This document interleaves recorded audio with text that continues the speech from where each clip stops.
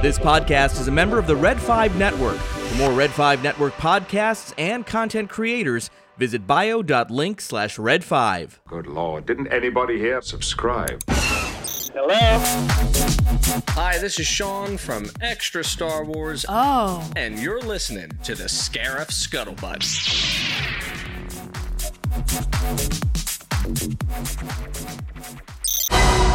It's time for the Jedi to end.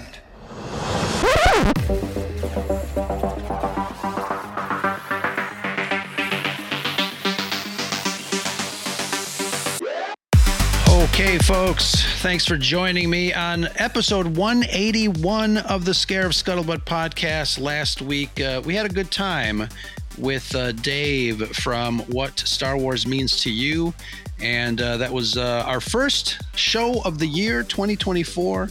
Are people still saying Happy New Year? That's okay. Happy New Year to everybody, and thanks for discovering us. If this is going to be your first time listening to the podcast, if not, welcome back.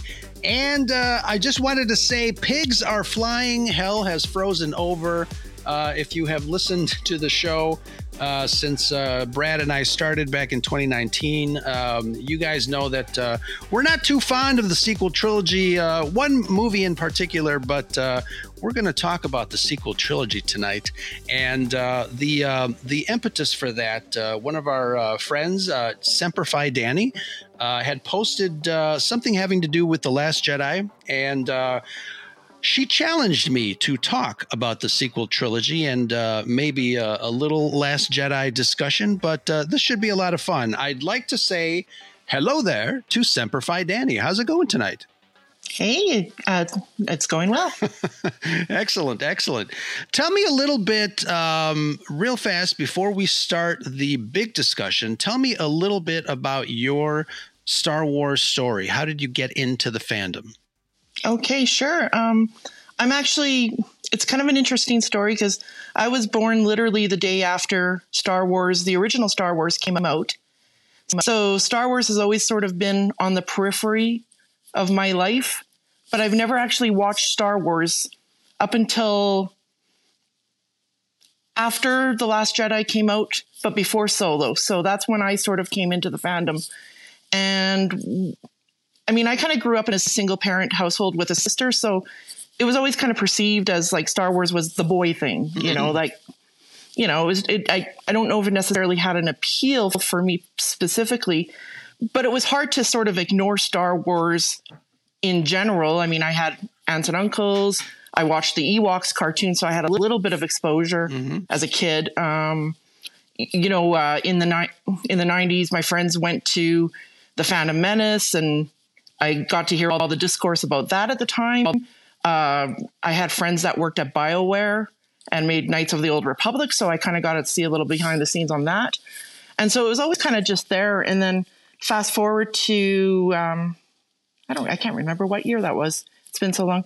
I had just finished sort of unsuccessfully. My husband and I were trying to have a child, and we went through the fertility route, and that didn't work out for us. And so I was kind of we had kind of settled on not having children. I was a little depressed. And on Easter in Canada, we have this channel called Showcase, and they show Star Wars marathons. And I just happened to stumble in, and I started watching, and the first movie I saw was The Force Awakens.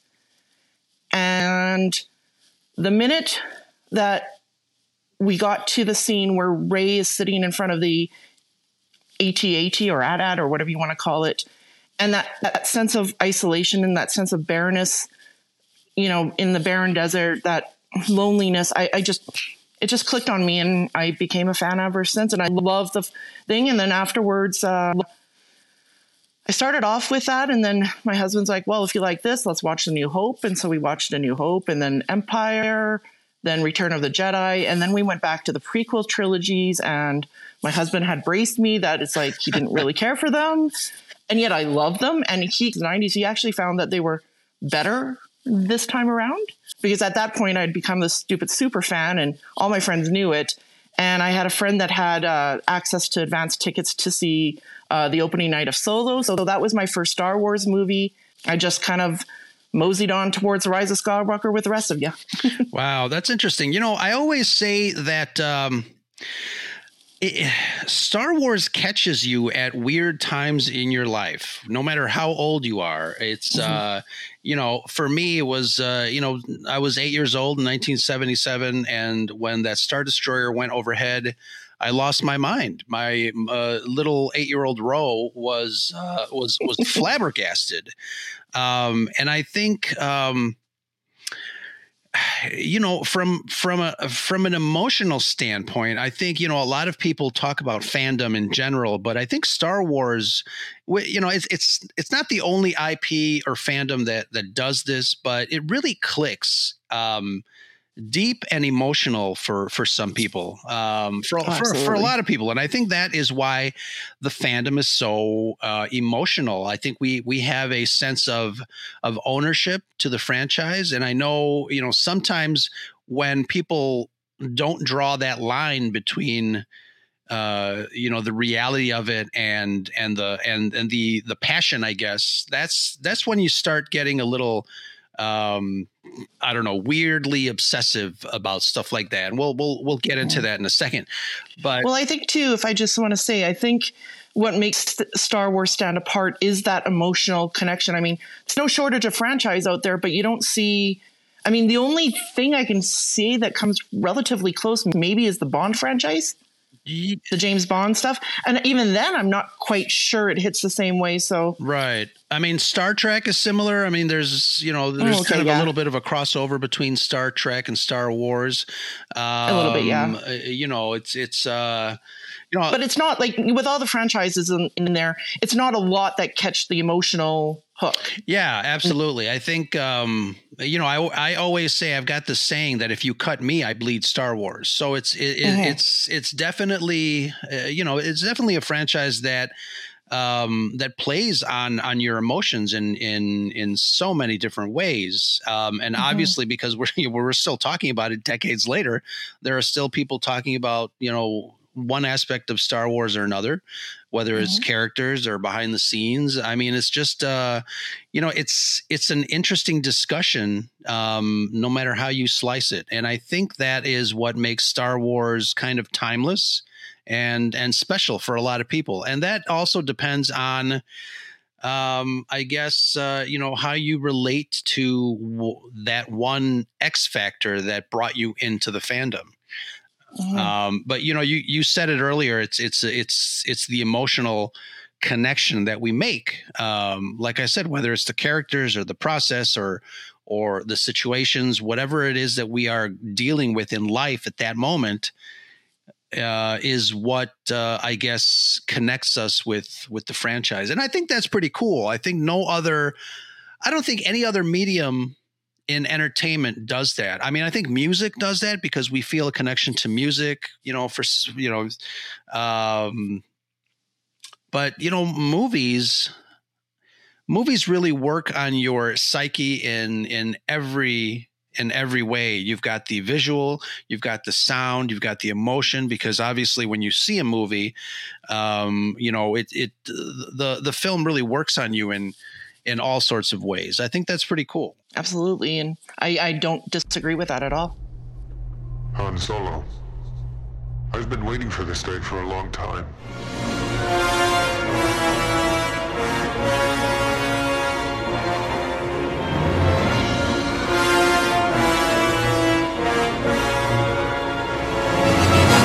I wanted to, so I have in the notes, because I wanted to discuss the hype that surrounded The Force Awakens. And I know you had answered me regarding, I guess, your trajectory into the fandom is a little different than mine.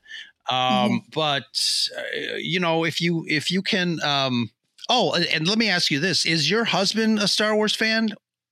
Yes, very much so. He's a little bit more Trek than Star Wars, but he endures it when I put it on. So, but he actually legit likes it too. So it's funny because, after Return of the Jedi, which premiered in 1983, there was not a lot of Star Wars. And among the hardcore fans, we call the period that that followed the Return of the Jedi in the late 80s and 90s as the dark times, because George Lucas stopped, producing Star Wars movies. He was obviously concentrating on other things, but there was a period in time where there weren't any novels, there's no comic books, obviously no movies, and super obvious there were no television shows. George Lucas during the time was practicing and developing technology to be able to bring Star Wars to the small screen through the Young Indiana Jones Chronicles, and they were doing him and ILM were doing a lot of work to try to formulate a way to bring bigger than life cinematics to the small screen. Which to me, I think one of the reasons that I love Star Wars and George Lucas and Industrial Light and Magic is because of the technology. It's fabulous to be able to think that these artists at ILM just created this galaxy out of nothing. Obviously, the ideas came from George, but from Ralph McQuarrie to the the camera people, the John Dykstras, the Ben Burts of the group, really kind of pulled together their resource, their imagination, and blood, sweat, and tears to create this galaxy that everybody loves. But that being said, like I said, the 90s were the dark times for us. There was nothing around. And, come, I think when The Force Awakens, actually before The Force Awakens, obviously we had, the prequels, which you mentioned, in 1999. So there was incredible hype for the prequels, The Phantom Menace. Yeah.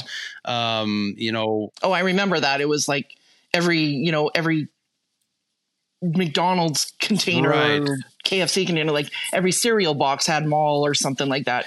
It was, the hype. I don't think any other franchise or any other movie announcement has reached the level that the hype reached during that time, right before The Phantom Menace came out. Obviously, fans were kind of chomping at the bit to get more Star Wars. George announced that he's getting ready to do 3 more trilogies. We were tickled pink. And it wasn't just 3 more trilogies. It was about 3 more trilogies about everybody's favorite character. Exactly. Do you remember, what are some of the other things that you remember about the hype during the prequel era? Well, it's a little bit difficult because at that time I was in university and working, so that sort of consumed most of my life. But my friends, again, my roommate was, and her friends were really big Star Wars nerds. And it was funny that, there was discourse around the prequel trilogy. I think the consensus was they liked it, but there was aspects they didn't like. Like I know Phantom Menace got kind of slammed pretty hard. People were picking on Hayden Christensen's acting, but I always kind of remember because I said to my roommate, I go, you guys slammed the prequel trilogy, or the Phantom Menace. You guys picked on Hayden Christensen. Why are you so excited about the next movie if you didn't care for the previous 2? And her response was like, you can still enjoy the Chinese buffet just because you don't get the spring rolls. Wow, that's a great analogy. And I think, I will add that Star Wars fans are fickle, and you've seen that on Twitter already. When it comes to fandom, I always say, people, I know people that left the fandom after The Last Jedi, and we'll get to that. They did not see Solo. They didn't care to see Solo, and they've never seen any of the new television shows. They just stopped being fans for their own reasons. And I can't imagine doing that because I grew up with the franchise so embedded, like I said, in my DNA. I always say that, one of my sticking points really is, the sequel trilogy is okay, but that middle film for me is the one that really kind of chaps my hide. But it's one of those things that, and I think I I remember telling this to a friend. I said, I'm a Star Wars fan. I will always be a Star Wars fan. And I don't want to give The Last Jedi that power to knock me off of that trajectory of being a Star Wars fan. And of course, people can choose to like or dislike whatever. It just obviously it depends on how far you take it. I made in our show notes, I kind of gave you a little preamble and a little joke, obviously saying that I'm not the kind of guy that burns action figures on YouTube or screams at Kathleen Kennedy, as somebody that, et cetera, et cetera. You've seen those accounts. Yeah.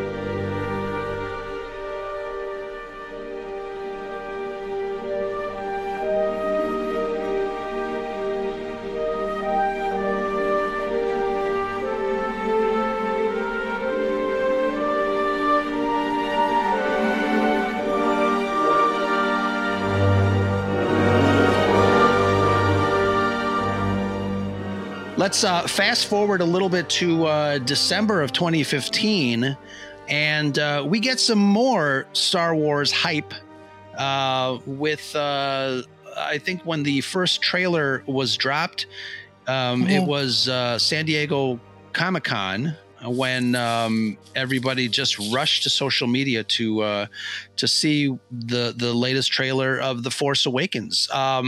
People usually ask you, where were you when Kennedy was shot, or where were you during 9/11? This is another benchmark in history when people ask you, where were you when The Force Awakens trailer dropped? Do you remember? To be honest, I don't really remember the trailer. Oh, okay. I don't know if Star Wars was sort of actively in my conscious at that time. I don't remember the Force Awakens trailer like I do the Last Jedi. Okay. But I do remember the hype about the fact that Star Wars was coming back. Right. And that it was going to have sequel trilogy characters. Or sorry, the original trilogy characters. So I do remember that hype. I just don't recall seeing any trailers that come, and that was on me, I just didn't pay attention. Chewie, we're home.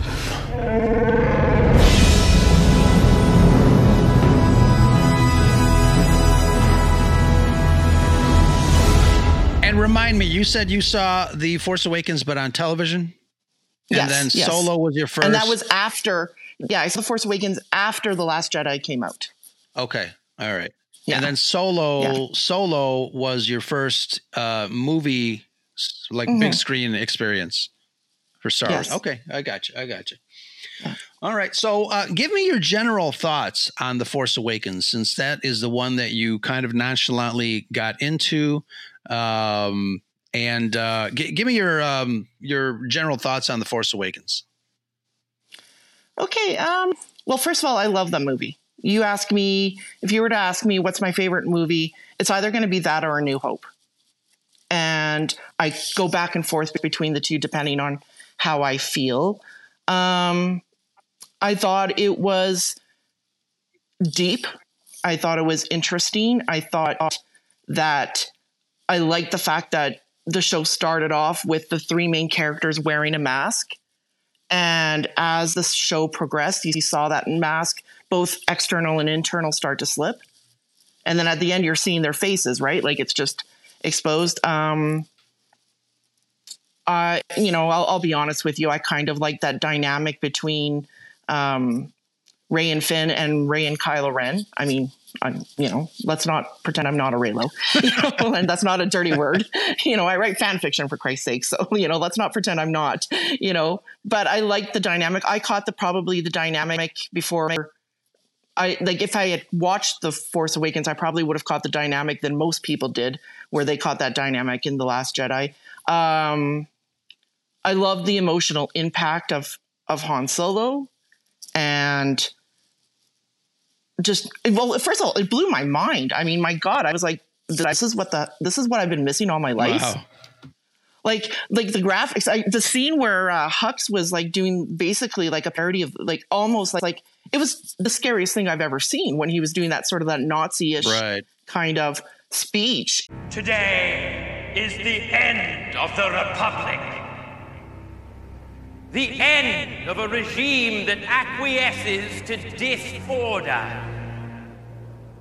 At this very moment, in a system far from here, the new Republic lies to the galaxy while secretly supporting the treachery of the loathsome resistance. And just like you could see the spit coming out of his mouth. And I was just like so in awe of the graphics and just everything about it. And sometimes it just hits. And the music was amazing. Sure. The music, like when Rey goes sliding down the hill, I hit me in every cell of my skin. Sure. Yeah, absolutely. I think, Star Wars, if anything, is, 50% of it is really the emotion that the music uses to draw you into the narrative.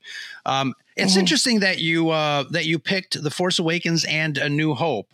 There were a lot of people whose first complaint was that it was kind of a retread of A New Hope. You have a desert dweller, you have secret plans in a droid, et cetera, et cetera. So there were a lot of people that were just kind of, making a checklist between the two films. And I think I remember that was one of the biggest complaints when it came to TFA, as they call it. I'm familiar with that because when my first reaction after watching The Force Awakens was going to my not fandom Twitter account, which I keep secret, and one of my friends is like, well, it's just a retelling of A New Hope, right? I'm like, oh, for Christ's sakes. But you know what? And I thought to myself, like, why is that a bad thing? A New Hope is awesome. Right. Yeah. It's an awesome start. It's intentionally, I thought it was intentionally supposed to be sort of like a similar foundation to kind of root you in that familiarity. If A New Hope was shit, then yeah, you can maybe pick on it, but A New Hope was amazing. So why would people be upset? And it was different enough, in my opinion, that, if that's your worst complaint is that it's a retelling of New Hope, then those are kind of first world problems here, like for Star Wars. Yeah, absolutely. I almost feel too that there was, George had just sold Star Wars to Disney. Disney paid almost $4.5 billion. That's a billion with a B. And, it's one of those things where I feel like the investors were like, all right, we just spent all this money. What do you got? Let's chop with a new Star Wars. And, one of the other criticisms was that, they played it safe. They said, you know what? Star Wars worked on a deep level with everyone. Let's kind of just let's try to capture lightning in a bottle. And I think that's fair. fair. And I think you're right. I think, it's not a bad thing. I think out of the three films that we're going to be discussing tonight, I think The Force Awakens is probably my favorite of the three. Mm-hmm. But I can understand the criticism of The Force. This is the first time that you have the opportunity to have the characters that you loved in the original trilogy to be together, and by the end of that movie, it wasn't going to happen because one of the characters was dead, and that Luke wouldn't be there. This is kind of more of a Last Jedi criticism when we're going to get to that about what I kind of feel about the Luke dynamic, but I can understand the critique of, you've been, and especially, I can't really understand the critique of people who've built it up in their head and it didn't come out exactly as they want. But I can understand the critique that to have a movie that everybody knows, buying the merch, dressing the cosplay, wanting the original trilogy characters back, and to not get that, I can understand why some people would be like, eh. And then to kill Han Solo on top of it, like my husband was freaking livid. He loved the movie. He absolutely loved the movie, but my God, was he mad? And he's still mad. You ask him about them and it's like he's triggered. Like, you know. Yeah, I mean, I think you hit that right on the head. I think George Lucas, before selling to Disney, I read that he went to the old actors and he said, "Hey, I'd love to do another Star Wars movie, and I need you guys in it." And Carrie Fisher's like, "Okay, that's interesting. I'm in." Harrison Ford, "Okay, fine. George, you're a good guy. I'm in." Mark Hamill's like, "Let's do it." And I feel like George Lucas did the heavy lifting when it comes to building a framework for a story that could have come out of a first movie in a new trilogy.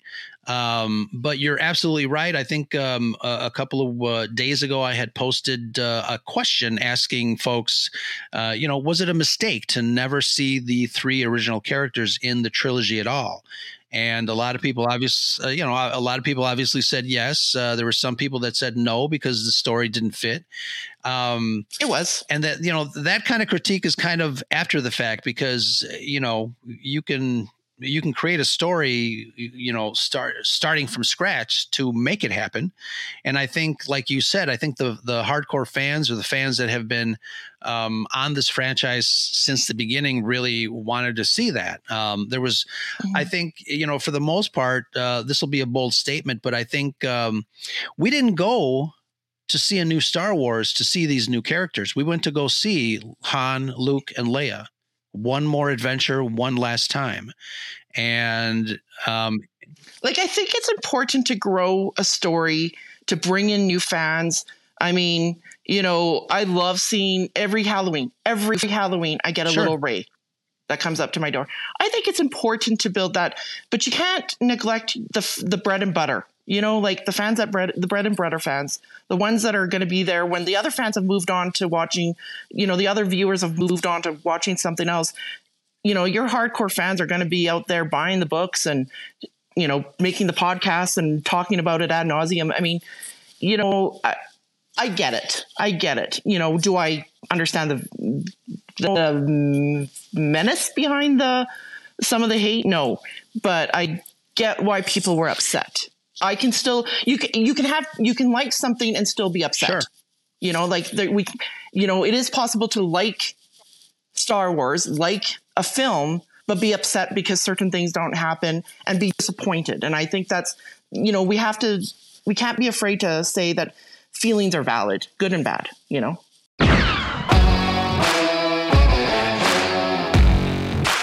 Hey friends, just a quick reminder, if you enjoy our content and don't want to commit to a Patreon tier, you can show your love in other ways. Oh, yeah. Of course, you can take advantage of our merchandise store at TeePublic, where we've got cool designs from all across the Red 5 network. Look for sale announcements and save up to 30 to 35% on all our merchandise. Oh, nice. And there's also a very convenient way to help support the channel. As you know, coffee is our friend. It keeps us going. You can show your appreciation by heading over to buymeacoffee.com/Scarif. Buymeacoffee.com/Scarif. Any amount starting at $5, a one-time treat for us to help with all the stuff it takes to maintain the quality you deserve. And remember, it's always sunny on Scarif, and that's the Scuttlebutt. And pass the cream, please. The opportunity awaits to listen to the Captain's Quadrant for the other Star Sci-Fi podcast, yes, Star Trek. We have loads of fun talking edgy and forgettable classic episodes in the Agony Booth. Hear our love of current Trek and deep cuts with jokes every Thursday live at 9 p.m. Eastern Time.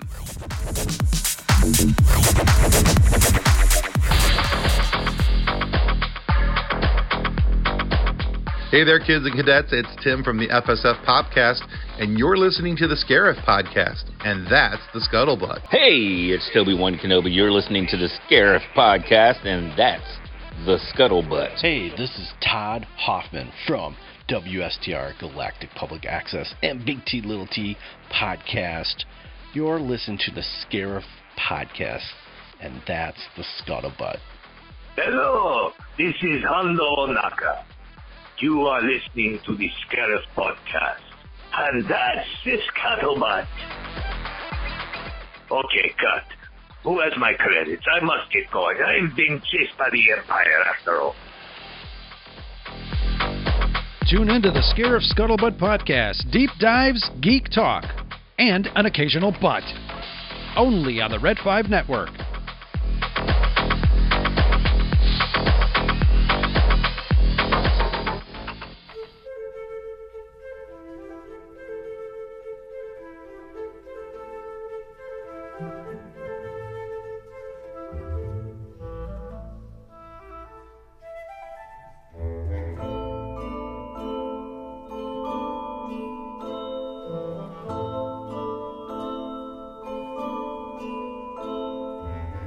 Yeah, you said it again. I mean, I think the fans that I always say that there are certain type of fans, I guess older fans, who have spent so much time with Star Wars, and obviously you can see behind me I have so much invested in the franchise that you know, to be able to for a company to kind of cut off its nose to spite its face, or however the saying goes, it's kind of puzzling to me. And I think I don't know, it's obviously, you know, a huge movie studio doesn't set out to do a movie to make it fail. Obviously they want to make as much money as they can, but I think they really kind of went about it the wrong way. And I think, well, possibly, but it's what we got. Yeah. And that's where I think, you know, you have to settle and decide, like, you know, do you want no Star Wars, or do you want, you know, the Star Wars that you're going to get? Like, I mean, let's go back to the, you know, the Bond franchise, right?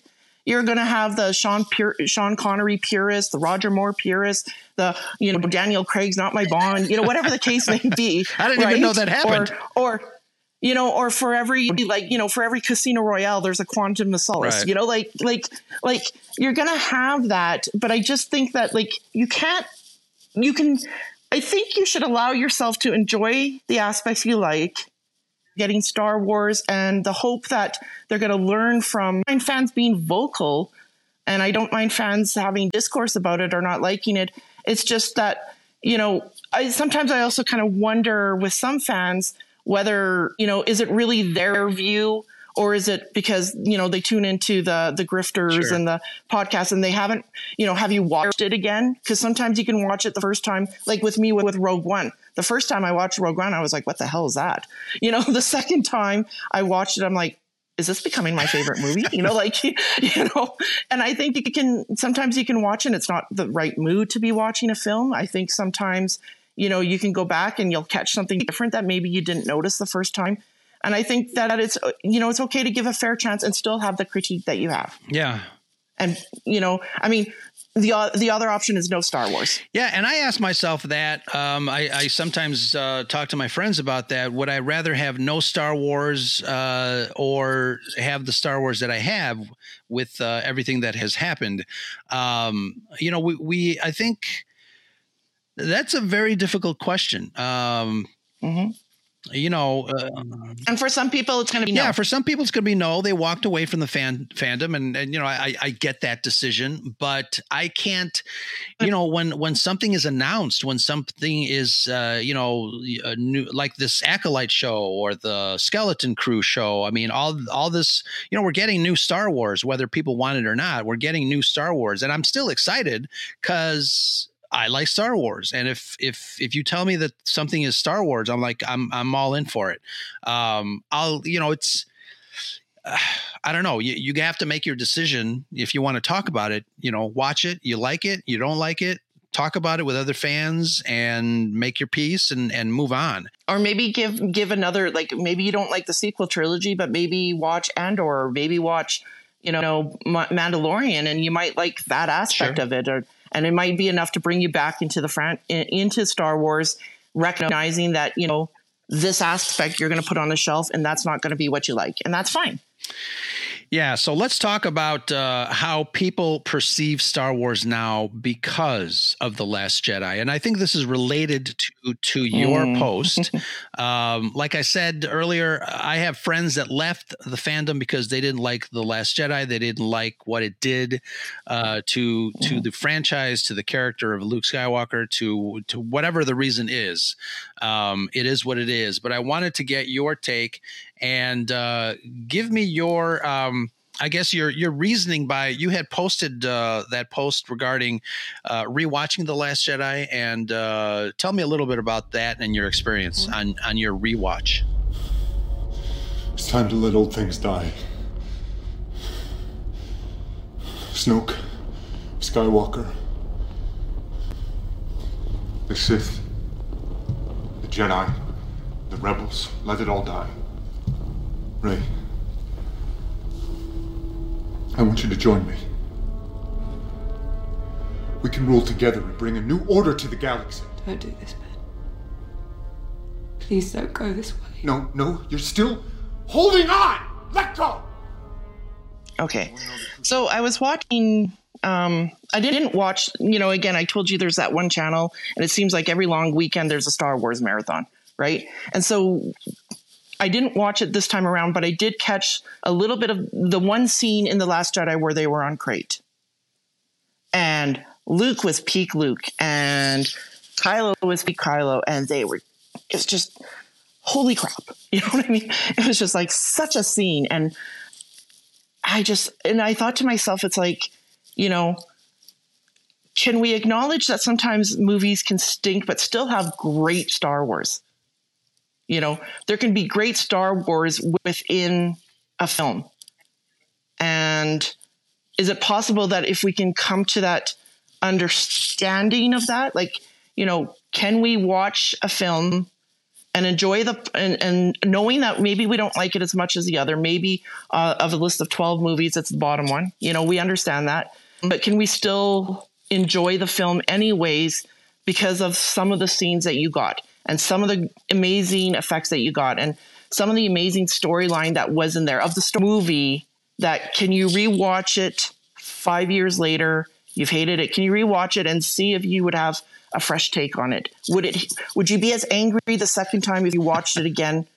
Or, can you do that? Like, is it possible?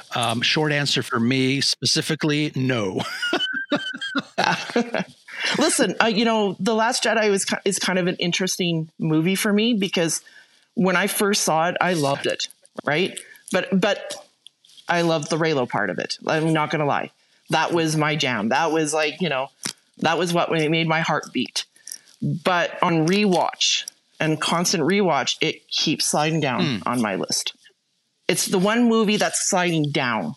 Yeah. It's not at the bottom by any stretch because that's I'm not going to reveal what that one is. Because okay, hold on. It's Return of the Jedi. But I hate that movie. What does your husband think about that? But he's fine with it because he doesn't like it either. Yeah, well, I like it enough, but it's not my favorite. But anyways, I digress. But it's a conflicting movie for me because the highs are high, but the lows are low. Yes. For every, the Rey and Ben battle was fantastic, but for every, killing Snoke was fantastic. The Battle of Crate was fantastic, but sidelining Finn wasn't. That whole storyline was kind of, The Jedi are romanticized, deified. But if you strip away the myth and look at their deeds, the legacy of the Jedi is failure. Hypocrisy, hubris. That's not true. At the height of their powers, they allowed Darth Sidious to rise, create the Empire, and wipe them out. It was a Jedi Master who was responsible for the training and creation of Darth Vader. And a Jedi who saved him. I struggle with Luke. I struggle with Luke on how I feel about this one, about Luke. But going back to, Finn, I'm conflicted about, like, can you say that you don't care about Rose Tico without everybody assuming that you're a racist? Right. That you're happy that I'm happy. I love her. Sure. I think she's a great actress. The character was fine. Do I think she was necessary? You know, because if her purpose was to teach Finn, who had spent his entire life, like, you know, basically kidnapped from childhood and raised to be a killing machine and fight, like he's the last person who needs a morality lesson. You know, so, but what I find is difficult is the discourse that is about the movie, or is the discourse that people assume the worst about other people's opinions? Yes. And I think, I'm probably going to filter out some of the strong, opinions that come from, like you called them, the grifters and the YouTubers and the racists and all that stuff. I'm really not. And the obvious racist, the obvious racist. I'm not interested in their opinions at all. I think one of the things that I am interested in, it's funny to me because when I post about the sequel trilogy, people tell me they absolutely hate The Rise of Skywalker. And to me, that's like mind blowing, because I'm like, how can you hate the Rise of Skywalker when The Last Jedi is right there? It's right there, you know? But The Last Jedi had some like amazing visuals, and it better for $300 million. For many years there was balance. And then I saw Ben, my nephew, with that mighty Skywalker blood. And in my hubris, I thought I could train him. I could pass on my strengths. Han was Han about it, but Leia trusted me with her son. I took him and a dozen students and began a training temple. By the time I realized I was no match for the darkness rising in him, it was too late. What happened?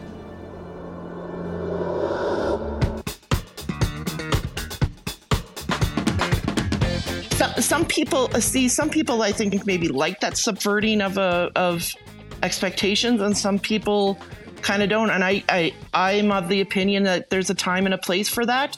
I'm not quite sure if that was the time and the place, but for other people, they might think differently. But it doesn't make it a bad movie by any stretch. Like, you got to understand, when I say a movie's at my 12th or 11th spot, that's still better than every other movie on my shelf, right? Like, I love the Star Wars, and like my least favorite movie, I still like it. Sure. You know, yeah. like I don't like aspects of it, but I like it. You know, for me, The Last Jedi is the only Star Wars movie that I never bought on DVD or Blu-ray or digital or at all. And it's a movie that I don't feel like revisiting. I walked out of that movie thinking to myself, what the hell?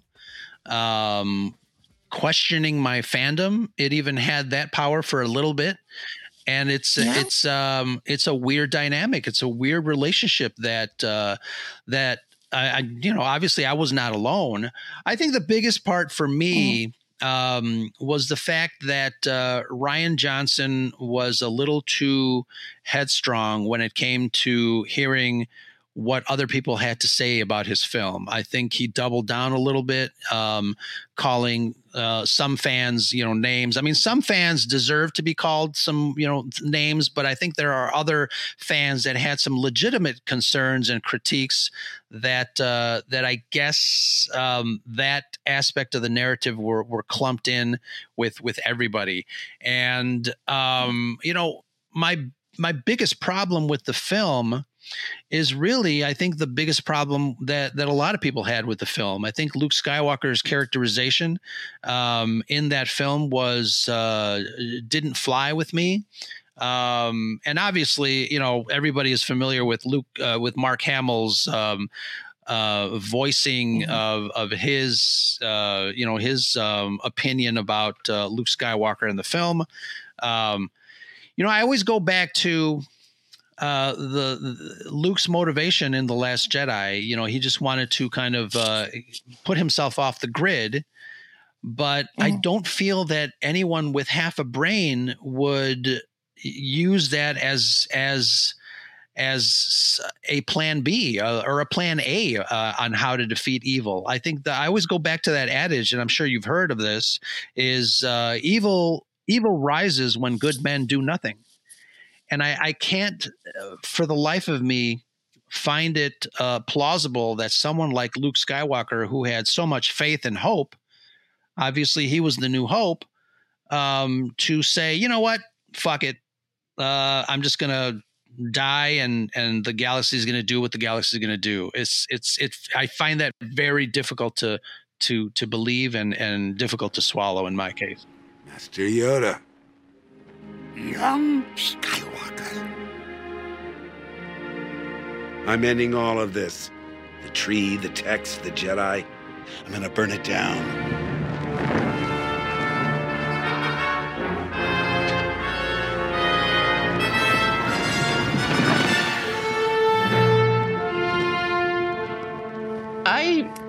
I have somewhat similar thoughts to you, and I think that might surprise you.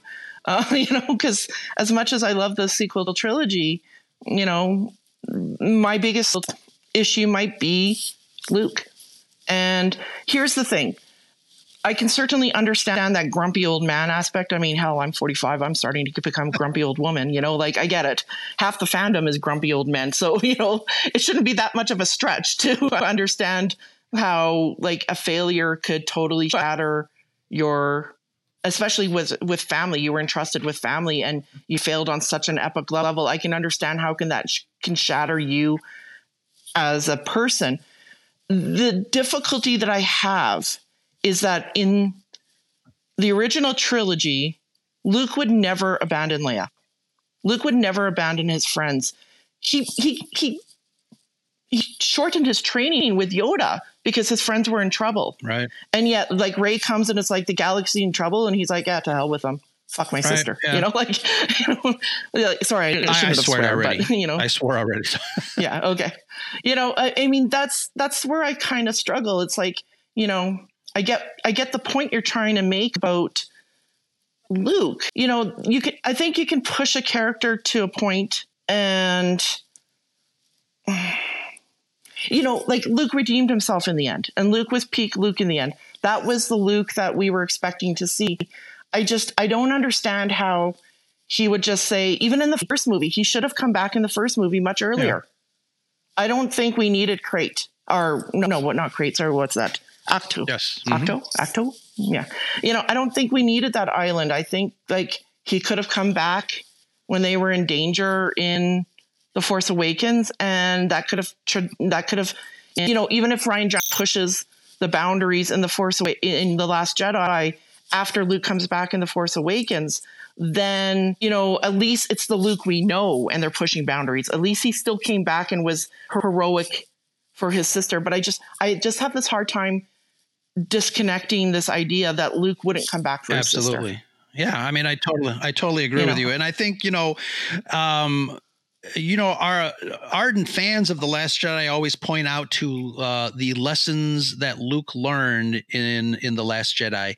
And I always say, he learned those lessons in the original trilogy. He was tempted, but he surpassed that. So I think, that is one aspect of the sequel trilogy that I think is also part of my discontent with the overall sequel trilogy. I think they succeeded to deconstruct the original characters just to kind of bring them up again. But we already saw that in the original trilogy. It's one of those things that I don't understand why they did it. And I think also, you mentioned that it's good to see new characters for a new audience. And I think one of the biggest reasons that I feel that the sequel trilogy works for younger audiences is because they don't know Luke Skywalker. They didn't grow up with him, his stories. And obviously, he only appears in these 3 movies, but we do have, a litany of expanded universe, material that fans like I said, have read everything during the dark times. You had, some of the novels starting with, all the Timothy Zahn stuff in the mid 90s and stuff like that. Mm-hmm. And all the books that people really, fell in love with. And that's another aspect of the anger of fans when Disney decided to decanonize those stories and say, you know what, those were stories that happened, but they didn't happen in our galaxy. So, But were they ever really fully canon, though? That's the thing I don't understand. That's like, I can understand the fantasy and enjoying the book, but and I think one of the things that they're starting to cleverly do is reintroduce characters. Now, they're not going to be the same way that they were in the Legends material, but I mean, they're bringing, they brought back Thrawn. Was Cad Bane in the books or whatever? Like, I don't think Cad Bane was. Yeah, you're right. But even amongst the Legends, like, the name I keep hearing is Mara Jade, but there's people that were like, what the hell? Luke got married. Right. Like, they don't like the Mara Jade character. George Lucas didn't. So I just think that, there's clever ways to bring back these characters in a new reality and make it their own. And one of the things that I like about these new characters, about the Finns, the Reys, I mean, at the time I thought maybe Ben Solo, but that came out for nothing, but, Carrie died. Yeah. Mark Hamill's an old man. Harrison Ford's an old man. Sure. These people aren't going to be here forever. And that, that franchise that you guys have spent 40 plus years nursing and caring for, do you want it to die when you die? Right. Do you know what I mean? Like, so at some point you've got to grow it for these children. These children have to have their Star Wars. And it's not for you to say what's right for the children, just like, nobody told you what was right for you as a child. Yeah. So, I just think that, like, I can understand that possessive quality that you want over Star Wars, but there has to be some sort of a give and take. There has to, I think it's fair to say that as original trilogy fans, maybe you felt you were done a little dirty. Mm-hmm. And I get that. That I absolutely get. And maybe, Star Wars should have given more consideration to that. Disney and Lucasfilm and Kathleen or whoever should have given more consideration to that. But, we got what we got, and the impetus was focusing on these new characters who were going to carry on the legacy. So those guys' storylines were great. I mean, we can talk about Finn's story in the middle there and maybe Poe, in the middle there. But those guys' stories were great. And, if that's the stories that I enjoy because they resonate with me, and they're going to resonate with my, my friends' daughters. Yeah. Who are, they love Rey. They love everything about Rey. They love Finn. They love Poe. They love BB-8. My God, they love BB-8. So for them, it's like, Leia's cool, Luke's cool, but they're not Rey. Sure. They're not Finn. Yeah, I think Star Wars obviously has become such a big deal. It is generational. I think one of the biggest arguments that I hear is, I think older fans are fine with new characters. I think one of the biggest reasons that we are so bitter is because, like you said, because they did us dirty. We don't have a scene of the original trilogy actors, characters in a scene. I think, it doesn't. The Force Awakens or the sequel trilogy in general doesn't even seem like a series of films that portray an essence of handing the torch over to a new generation. I think that's going to be determined, though. 20 years later, when at the time, 20 years ago, it was slammed, is because you got the Clone Wars. The Clone Wars changed the prequel trilogy for my husband. Sure. The Clone Wars added depth. It added its story. It added flavor. So what's going to be the things that fill in the sequel trilogy? Is it going to be this Rey movie? Are we going to get some sort of animated Clone Wars like thing between the Rise of Skywalker and the Rey movie? Or are we going to move in a completely different direction? Should we just park the sequel trilogy and we'll have the Rey movie, but maybe the Rey movie is what's going to launch that next set of stories. Maybe they realize, the sequel trilogy didn't do its job of launching the next set. So that's what the Rey movie is going to address.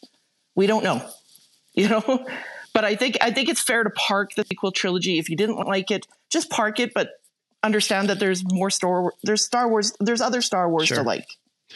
Yeah, I find that that question interesting too. Is the question always arises regarding the prequel trilogy and its relationship to the Clone Wars animated series, and how obviously those prequel films were enhanced because of the animated series and everything that has happened between those two shows. And it's for me at this point, I have such a distaste for what The Last Jedi did to Star Wars that I don't see anything, from my perspective, I don't see anything on the horizon that will make me all lovey-dovey on The Last Jedi. It's just, And that's fine.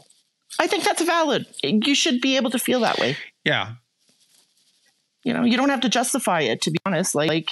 And looking at Star Wars now, is maybe it's okay to park the sequel trilogy. If you liked it, you liked it. If you didn't, you didn't.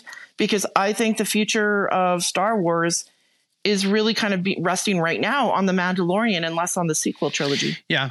Yeah. And I think, they made an announcement. Obviously, a Rey movie is happening. The Mandoverse movie is supposedly moving forward. And I think there was a third an announcement or rumor that they were going into another historical realm of Star Wars with the High Republic, and possibly that being a movie. But I know the Acolyte kind of deals with a little bit of that era.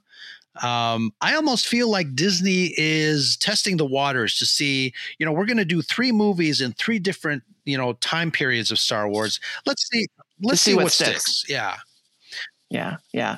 And one of the things too that I'm curious about, and is because it's clear that everything about this Mandoverse is leading up to The Force Awakens.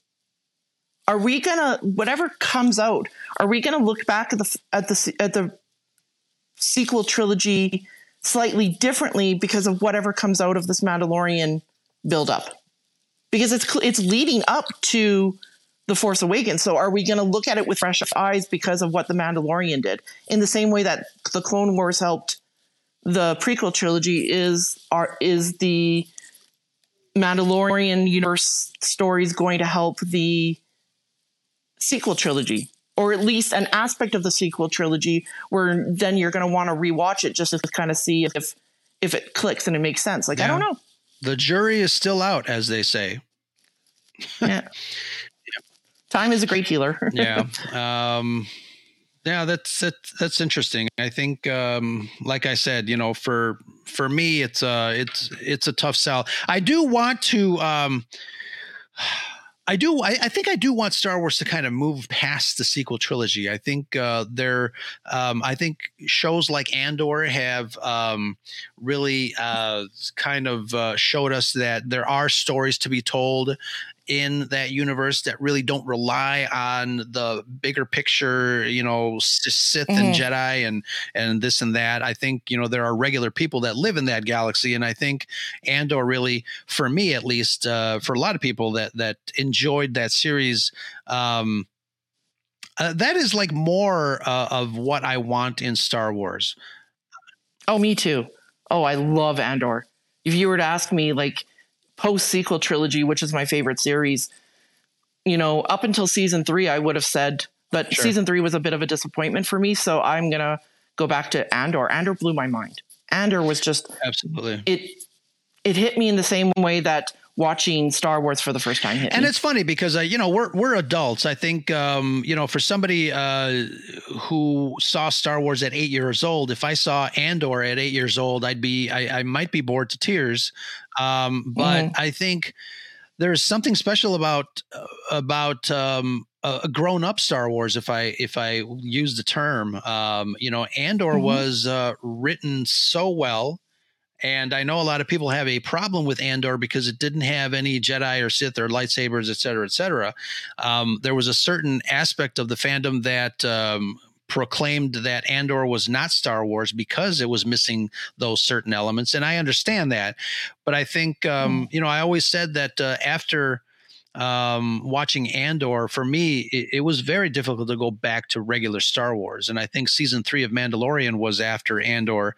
And like you, I was very disappointed in season 3 of Mando, especially after coming out of such a well-written show as Andor. I think it was top tier Star Wars. It was top tier drama for the most part. Well, you know what?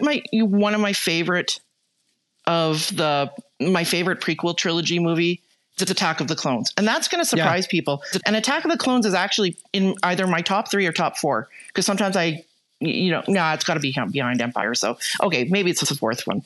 But I love, if the first movie in the prequel trilogy was the rise of, how Anakin came to be. And the third movie was how Anakin came to fall. Attack of the Clones literally set up the storyline that is still carrying all these films later. All the politics, all the juicy, sort of like the intrigue, the Sith versus that. And I think that's what I like about Andor is like, Star Wars can't be all lightsabers and Jedi versus, because that gets boring after a while. I want to see like what causes people to join the dark side. Spies, saboteurs, assassins. We've all done terrible things on behalf of the rebellion. Cassian Andor, don't matter what you tell me or tell yourself. You'll ultimately die fighting these bastards. Wouldn't you rather give it all at once to something real? What causes people to fight for, the enemy or whatever? Like, and then when you're watching, like, they're working these office careers, they're treated like a number, everybody's fighting to become ambitious. Like, I love that. And I think maybe that's kind of like, I'm hoping these next few films will give us a different aspect of it. But what I worry about is if if it's not lightsabers and pew, pew, pew, will people like it? Like, I think, or can we have like, some Star Wars is going to deal with pew, pew, pew and lightsabers, and other Star Wars is going to be, the intrigue, why people fall, why people join, what's the cause, what's the desperation that makes people make the decisions they make. And I think we need to allow for the fact that that's what makes the Star Wars universe rich, is all these stories. It's not just, literally, if I'm just going to watch 8 hours of, 16 hours of Empire Strikes Back, I'm going to sleep. Like, we need each movie to stand alone on its own and bring a different aspect of it. I think the sequel trilogy tried in many ways. I liked it, but I get why people don't. I think The Rise of Skywalker was, I agree with you where a lot of people hated it. I think it was the closest thing to coming back to what I think maybe fans would have envisioned the sequel trilogy to be. Sure.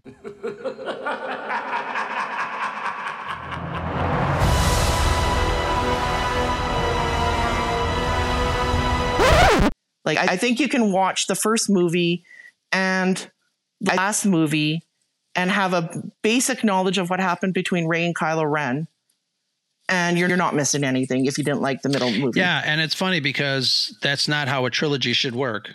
Unfortunately, No. It's too bad. I think I would have greater respect for Disney if they said, you know what, we tried something, didn't work, let's move on. But I think at this point we can only hear that I guess apology through their actions. Well, and for me, it's funny because I was the big champion of the sequel trilogy. When everybody was hating it, I was just like, yeah, rah, rah, But when they killed Ben Solo, I was devastated, and I couldn't understand the decision. People are going to say, oh, he's a villain, blah, blah, blah, blah, blah. But why then did they save Ben for him to die 30 seconds later? Like, Jesus Christ, And so in that sense, as much as I love the sequel trilogy, it ended on a sour note for me. Sure. And I like The Rise of Skywalker, but it ended on a sour note for me. You know? So how do we look at the sequel trilogy as a whole? It was like, you know, it's almost like a live action role play game where, you know, you have a guy that sets the story, but then he lets the characters create what they want. And maybe you're going to get something good and maybe you're going to get something good, but you need that manager to manage the story a little bit better. And that's maybe what we needed, is a stronger finger on the pulse of the story, or at least a shell of an outline of what they wanted to get to. Right. Instead of letting these directors make their own decisions. I mean, I had a chance to listen to that Duel of the Fates podcast. Someone had did sort of a live action reading. You can find it on YouTube. And there was elements of that story where it's like, you know, oh, that might have been an okay Star Wars. Yeah. Yeah. I think, you know, unfortunately, I think with JJ and Johnson, to me, the sequel trilogy, especially the last two films, it felt like a pissing match between directors. One was doing one thing, the other one was kind of undoing the other thing. And I think, well, they boxed each other in. Yeah. And so they had to kind of evolve the story from that, you know? Yeah. And then it didn't help. I don't think it helped too, where Disney didn't, you know, once Colin Trevorrow was dropped, they should have extended the amount of time it took for JJ to make the film, and maybe even broken it up into two stories. Sure. Why the rush? Why was the rush? And I think they learned their lesson from that. Yeah, I think the rush obviously was due to the fact that it's big business and they wanted, they wanted their return on investment. But at what cost? Yeah. Well, you know. Yeah, that's like here we are talking about it. But I do want to clarify. I still love the sequel trilogy. I still find joy, and I going back to the thing about like the Crate. I can still watch it, notice something different, enjoy something different, enjoy a different storyline, or notice something that it's like, yeah, you know, that kind of bugs me. And I just think that for some people, I keep wondering if they watched it again, sat down and watched all three movies in a row, you know, had the showcase special in Canada over the long weekend, and they're at home and they're full of turkey and they're, you know, would they kind of maybe appreciate it more, especially if you haven't watched it since then? Mm-hmm. If you've only watched it once, you know, would you give it more of a chance if you saw it the second time? Would something hit differently that maybe you didn't notice in your first watch? And that's where I'm saying, like, or can you extract like, hey, these were good pieces and it's not worth all this fandom discourse when, you know, it's not really all that bad, or it's bad, but I don't need to be a dick. Right. Yeah, no, absolutely. Absolutely. Again, short answer for me. I don't think I can watch the first and the third movie again. Mm-hmm. I don't have the stomach at this point in my life to watch The Last Jedi, and it is what it is. And like I said, that's completely fair. I mean, and it's funny because I never really understood Last Jedi haters until the Book of Boba Fett came out. And then I'm like, oh, I get it now. I get it now. That's another podcast.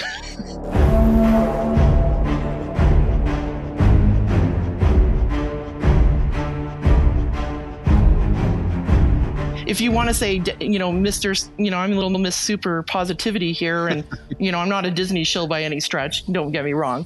But, you know, I can definitively say I did not like the Book of Boba Fett. I don't think a lot of people... Except the Cobb Vanth part. Yeah, I could have had a whole series on Cobb Vanth and Cad Bane, but the rest of it, I was like, oh, God, kill me now. Yeah, I hear you. And I won't be rewatching that one, so I get it. Yeah, absolutely. Yeah.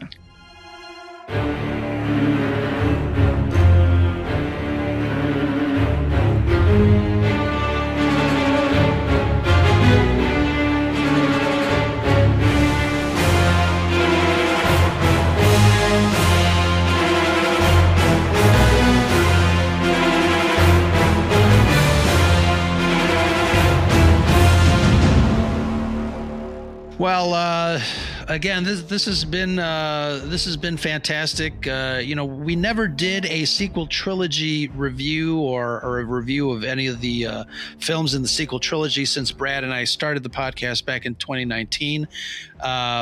Because, you know, it's one of those things, if you don't like it, then just move on. But Dani, thank you so much for challenging me to talk about the sequel trilogy. I don't think I've ever talked about it in depth as we did on the show. So thank you very much. Yeah, well, I hope I was okay for my time with you, and that I offered something or some new insight. Absolutely. I think, folks that are listening to this, also, I'm sure you have opened their eyes a little bit as far as how to look at the sequel trilogy. And as Star Wars fans, we know that the way we look at things is different from a certain point of view. See what I did there? Yes. Oh, whatever. Excellent. Dani, thank you so much. Why don't you tell the fine folks that are still listening how to find you to say hello there?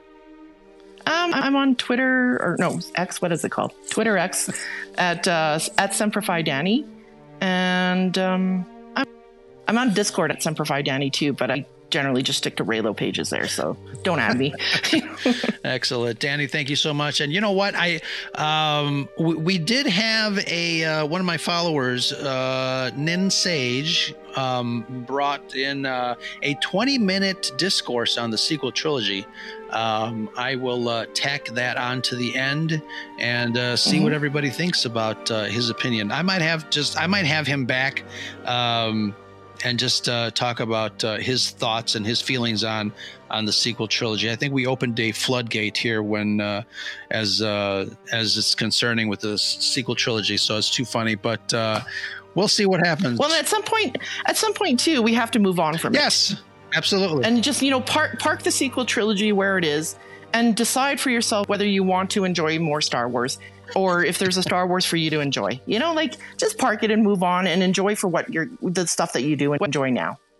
Whether it's the Andors or the Mandalorians, just, put it in the distance past. There's no sense keep fighting about it because it's stupid at this point. It's, the movie's 5 years old or 10 years old. Right. Let's just move on, Well, I parked it back in 2018, but you opened up that wound. So thank you for that. Oh, I'm sorry. I moved on. Look at me pouring the salt. Excellent. Dani, thank you so much for joining me on this episode of the Scarif Scuttlebutt podcast. And folks, if you're listening, thank you very much for joining us on episode 182.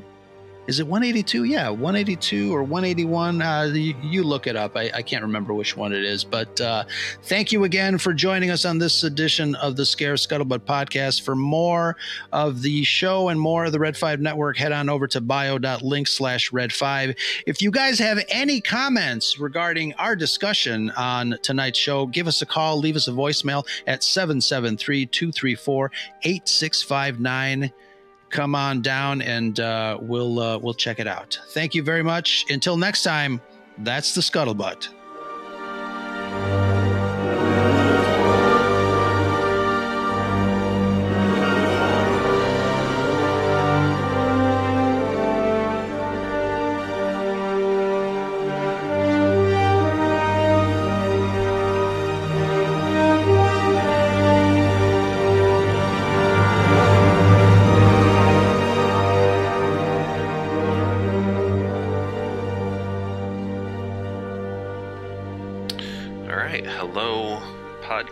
World.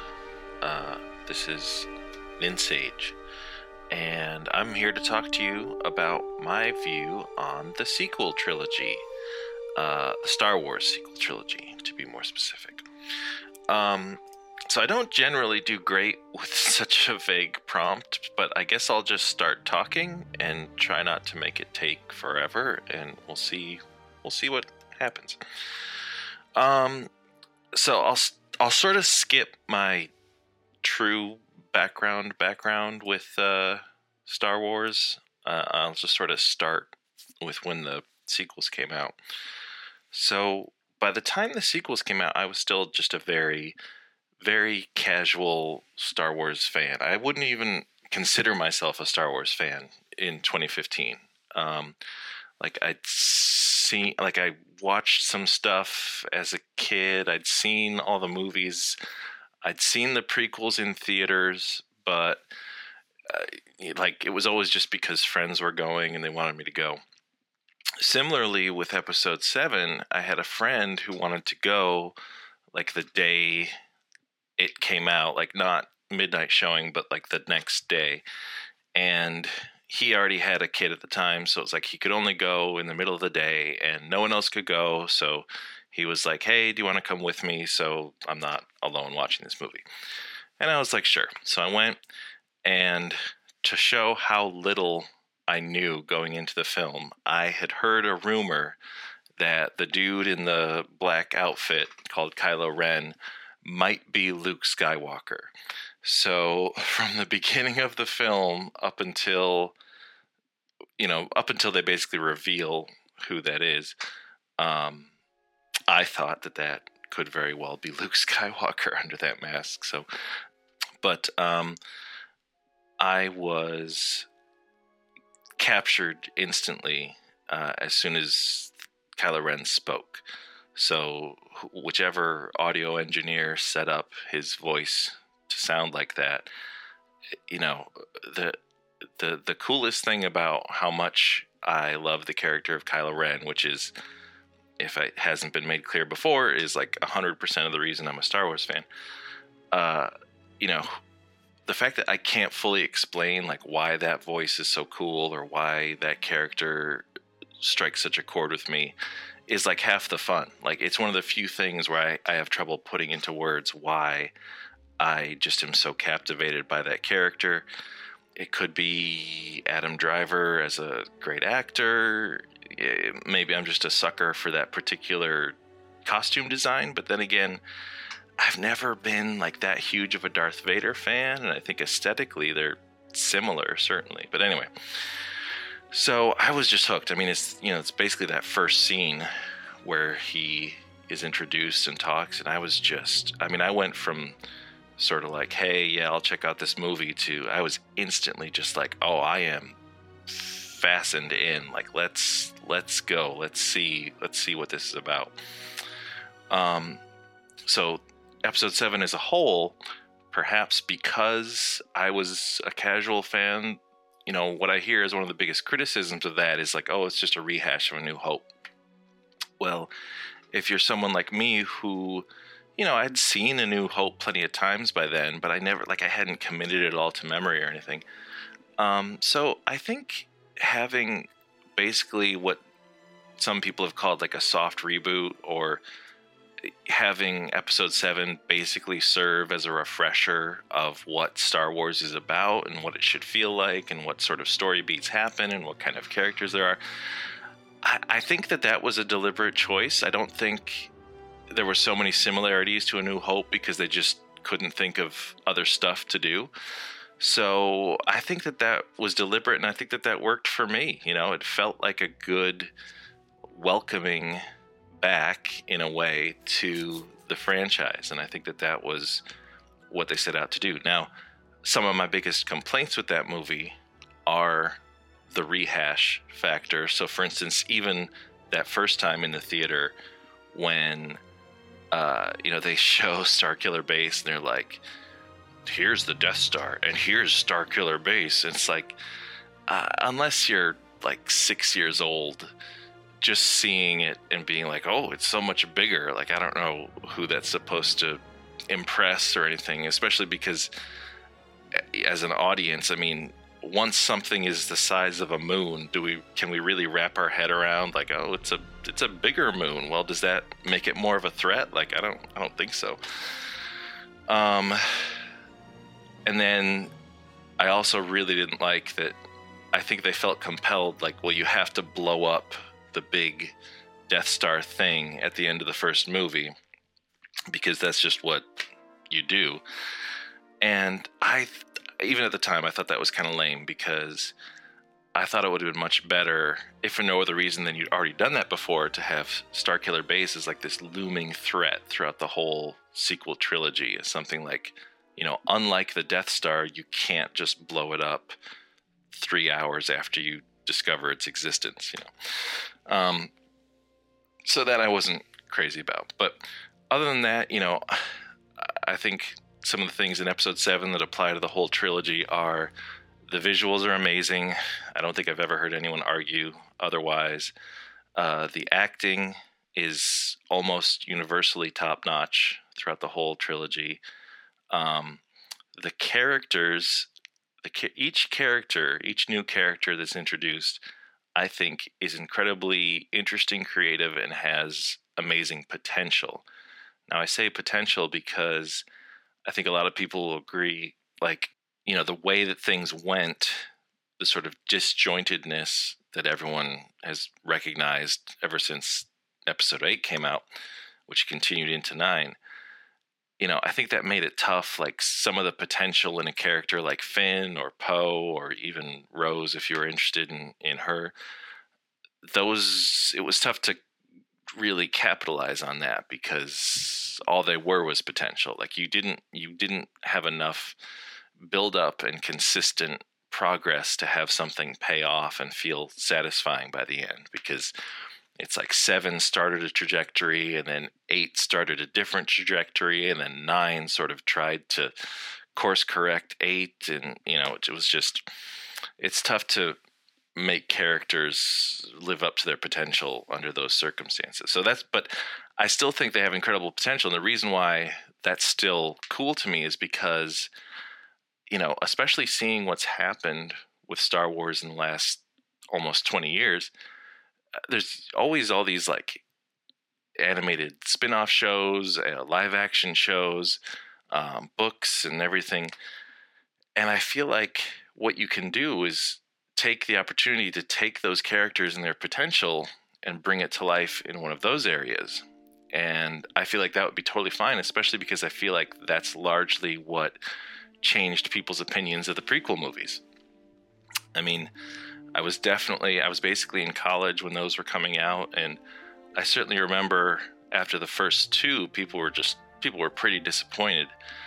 And then 3 came out, and I think everyone really quite liked that and felt it sort of redeemed the trilogy. And then Clone Wars came out, and then that just super redeemed the whole thing and sort of retroactively made all those characters and plot points really, really solidified as being incredible parts of the canon that everyone loves. So I think they're doing themselves a disservice by not, and I hate to use this phrase, but like doubling down on the sequels, because the sequels came out and, it was mixed to say the least.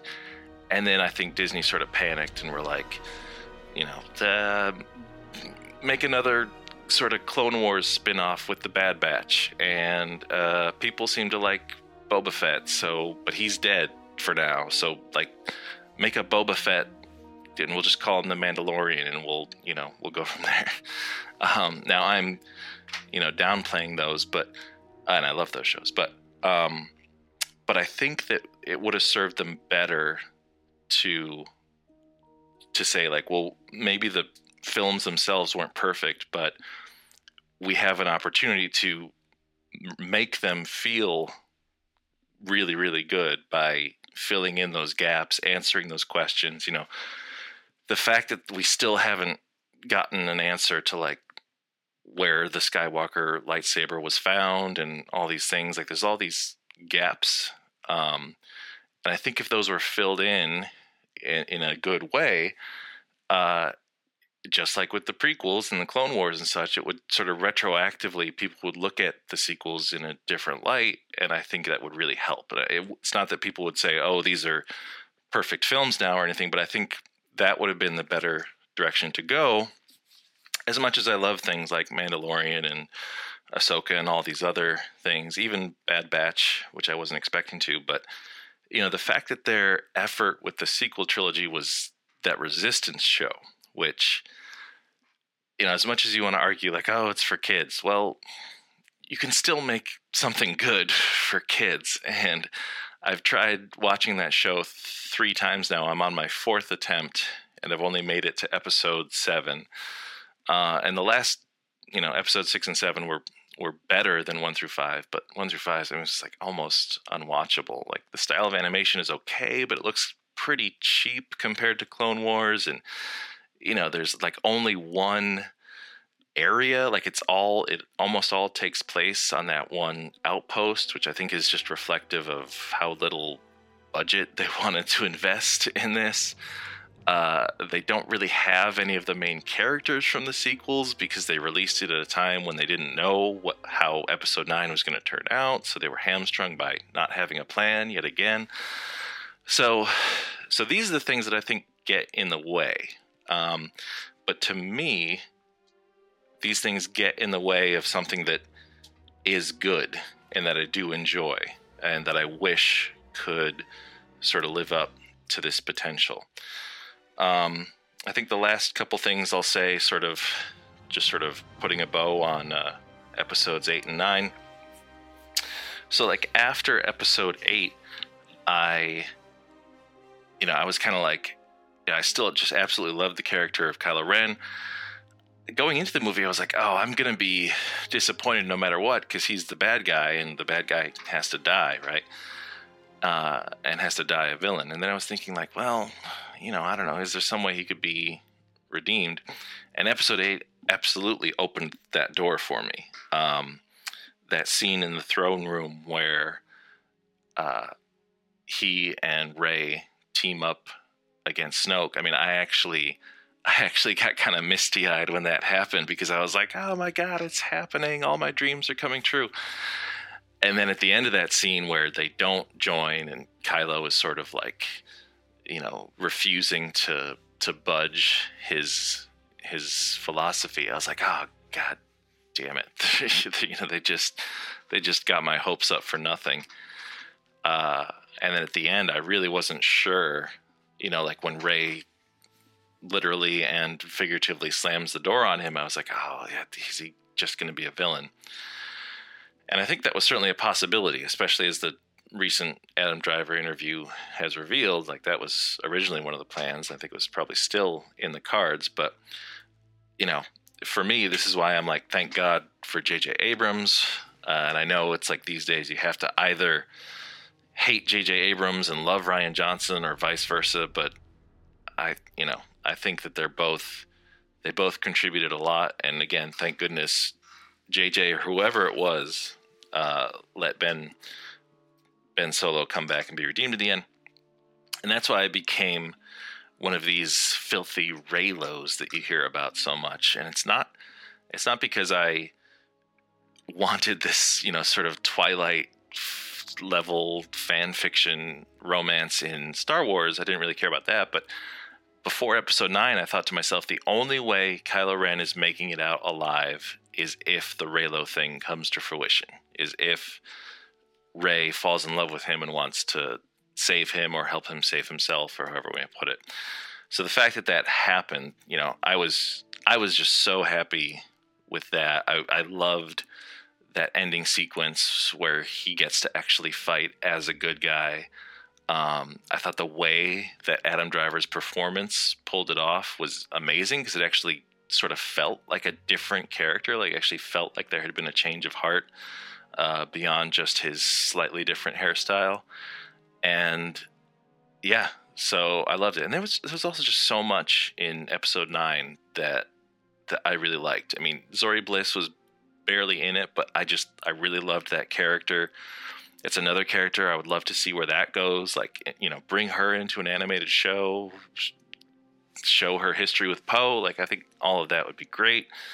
The whole Palpatine returning thing, I think that is kind of lame, only because it clearly was not planned in 7 and 8, and they didn't tease it. If they had even dropped some legitimate breadcrumbs, I have no problem with him coming back. I've read comic books long enough that I know death is only a minor obstacle in these worlds of sort of large ongoing fiction. So I didn't mind him coming back, but the way that they did it, I mean, I thought what would have been a lot better, and you almost wouldn't even have to change the script, but my hope was going to be that the Snoke that was killed in episode 8 was actually some sort of botched clone, which is kind of what they went with.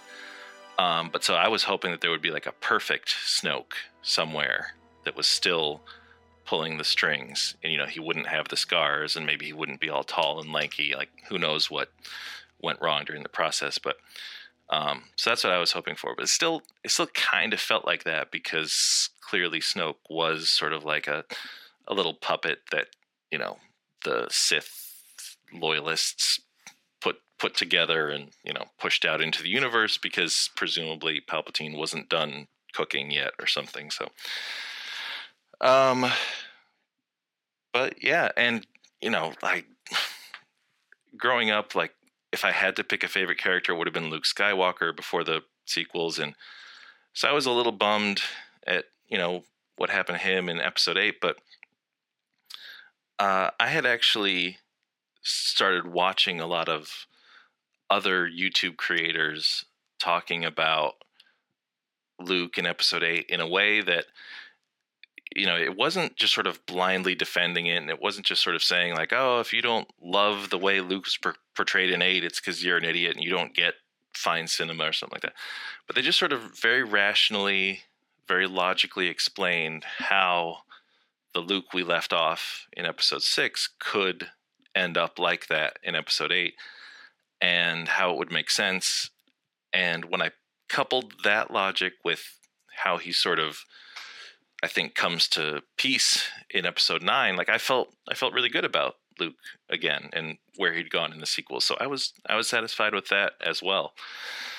So yeah, so I guess I'll just reiterate once again, you know, I just thought the films, they looked amazing. The acting was great. The characters had incredible potential if they didn't always live up to it. There's still time to live up to that potential if Disney Lucasfilm wants to, and I'm hoping that the, you know, Rey film will come to fruition and help do some of that. I would absolutely love it if they would announce an animated series that would fill in all these gaps. I would totally trust Dave Filoni to do that. And yeah, I had fun with them, you know. I think that a lot of the things people can complain about for the sequels, you know, they're true. They're flawed films. All of them are flawed. But I feel like you could say the exact same thing for 1 through 6. Even Empire Strikes Back. I mean, I think that's probably the closest to perfect. But no film is perfect. And I think if the sequels hadn't come out during a time period where you have social media and an algorithm that makes it so that you can't sort of like something, you know, you have to either love it or hate it. You can't just be okay with it. And, you know, social media and the algorithm and clickbait news articles and opportunistic YouTubers and stuff, you know, they make it so that everyone has to be in one camp or another. You can't just sort of be content in the middle and say it wasn't perfect. You have to love it or hate it. Everyone who loves it is the enemy of those that hate it, vice versa. I think if the films hadn't come out in that environment, I think that also would have really helped their standing in sort of the culture. So, all right, I guess that's all my thoughts. I just rambled for 20 minutes. If I hit stop and did this again, I'd probably say something entirely different. I don't even know if I'm satisfied with what I just said, but I said it, and thanks for giving me the opportunity to say it. Love you guys. Bye.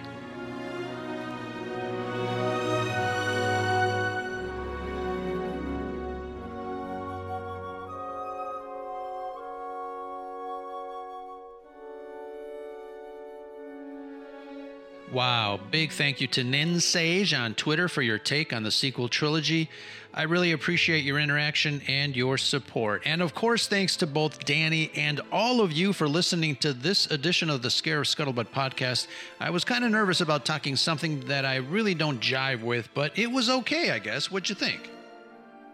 If you have any thoughts on anything we said in the show tonight, feel free to let us know. Give us a call and leave us a voicemail over at 773-234-8659, and we may pick it back up in a future show. Don't forget to check out the rest of the Red 5 Network at bio.link/Red5. If you enjoyed this discussion, make sure to tell a friend or give us a review on your favorite podcast app. And just a reminder, we've got a few great shows on our live edition over at Scarif Live. Join us on Saturdays at 7 p.m. Central, 8 p.m. Eastern for some great interviews and discussions. Thank you again for listening. This is Ro from the Scarif Scuttlebutt Podcast, and that's the Scuttlebutt.